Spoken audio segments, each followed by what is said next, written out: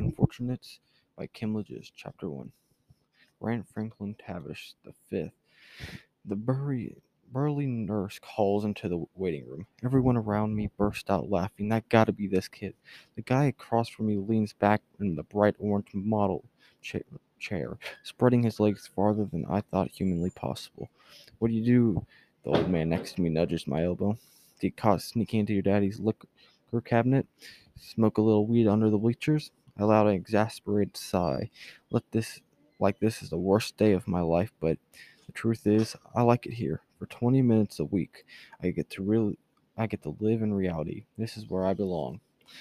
Somewhere worse, really, but things like that don't happen to Tavishes.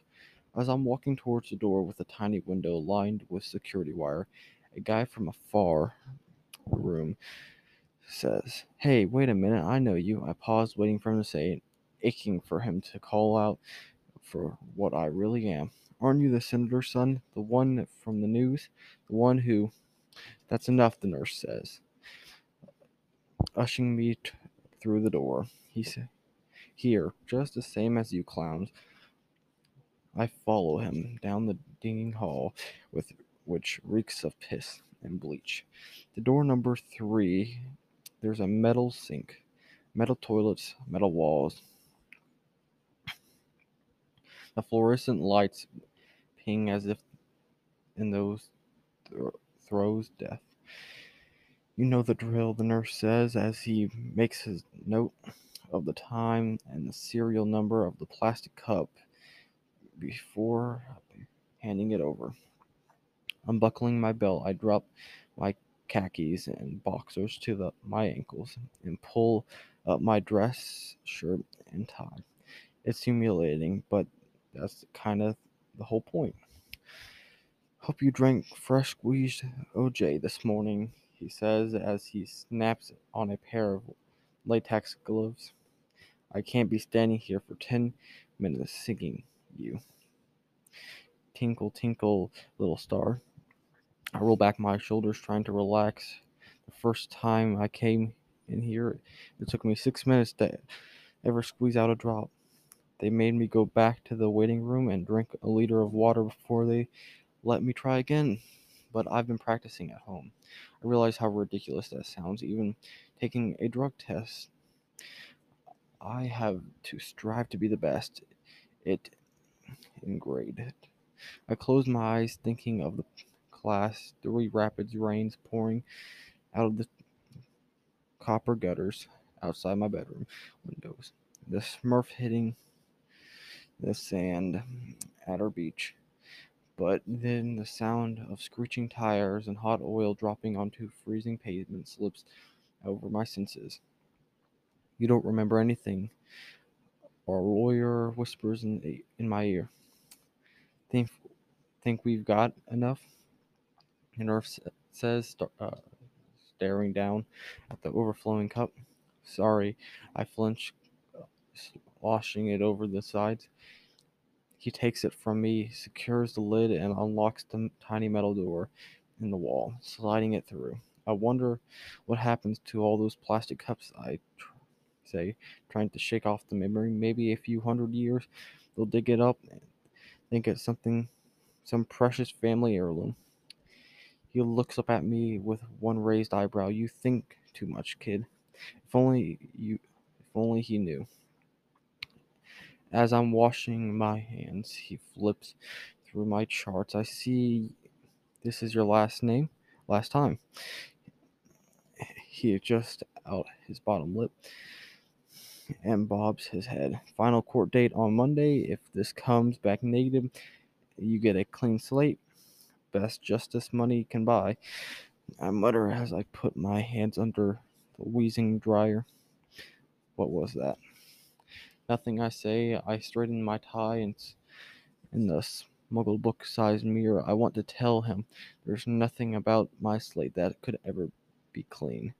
Not after what I did, but I can't risk it. Not now. Not when I'm this close. Instead, I cracked a smile, the one that says, "Don't worry, I'm all good now." The one I've practiced to perfection. This book starts off pretty interesting with our main character, Grant Franklin Tavish V. He seems to be in some sort of entertainment area with nurses to check his, see if there's any drugs on him or in his system. So we can presume he did something that is worthy of a crime. But he says Tavishes don't serve time.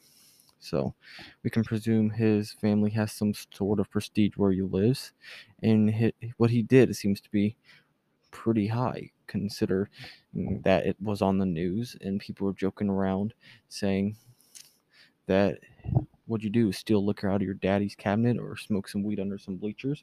So he seems to be pretty well known, and his family seems to be pretty wealthy because not everybody has a liquor cabinet.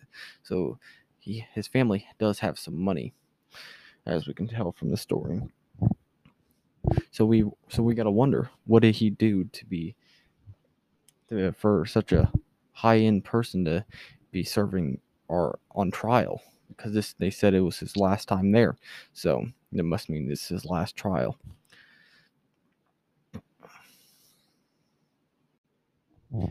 I believe this is his first time committing a crime, due to the fact that the first time he came in there, but this is due to the same trial. The first time he came in there for the drug test, the peeing thing, he said he was trying for like 6 minutes, but he couldn't squeeze out a drop, so they made him go back and drink a liter. So he doesn't commonly commit crimes, it seems. So I'm wondering, what did he exactly do to get him in here if he ain't a regular? Like the guard says, if your drug comes back clean this last time, then you'll get off with a clean slate. But he says, I'll never get a clean slate after what I did. What did he exactly do to make his slate so bad? This must be like a complete. His father must be very unhappy with this. I mean, I would be. His son's in this big predicament, and he has to try to get him out of it so he doesn't ruin the family's name, because it clearly holds some meaning around where he lives. Because, like I said, people are referring to his dad. Not everybody goes and does that if you've got some wannabe poor dad. But so his dad does have a standing in the community, but we don't know what it is currently. So we'll have to find out what it is later on.